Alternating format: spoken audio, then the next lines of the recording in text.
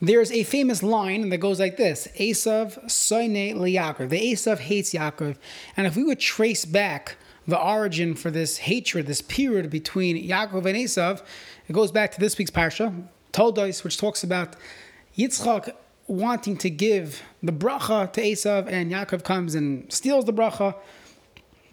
And for generations, for centuries, we've been suffering from this machlokes, this dispute between Yaakov and Esav. So it's interesting, I give my children brachos every Friday night. I try to at least try to get their attention, and they're never fighting about who goes first, who gets the bracha. It's hard enough just to get them to sit for 2 seconds.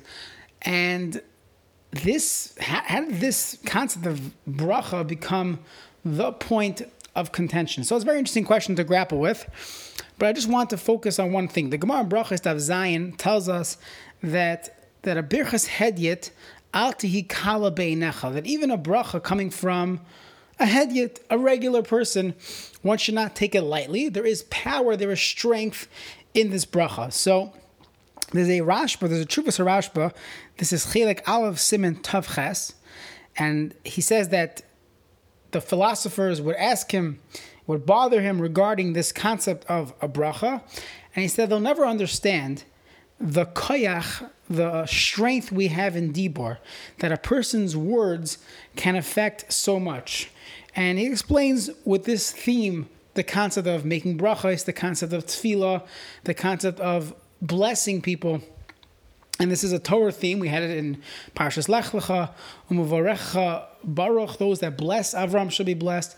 There's a concept of brachos, of giving bracha, and that it works.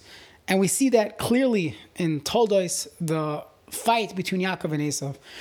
So just a lesson, a practical lesson to take from this would be realizing the power of our words, the power of giving someone a bracha. We know that someone who curses Hashem is one of the greatest sins a person could do, is we call it birchas Hashem, but cursing Hashem.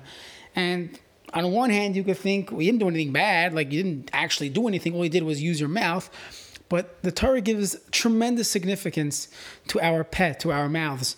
So in today's culture, there's a lot going on regarding free speech and use of words. And it's something to consider, that free speech isn't necessarily a Torah value.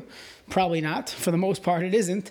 We have to care about our words. Our words can build people, give people chizuk, a nice, kind word. How are you?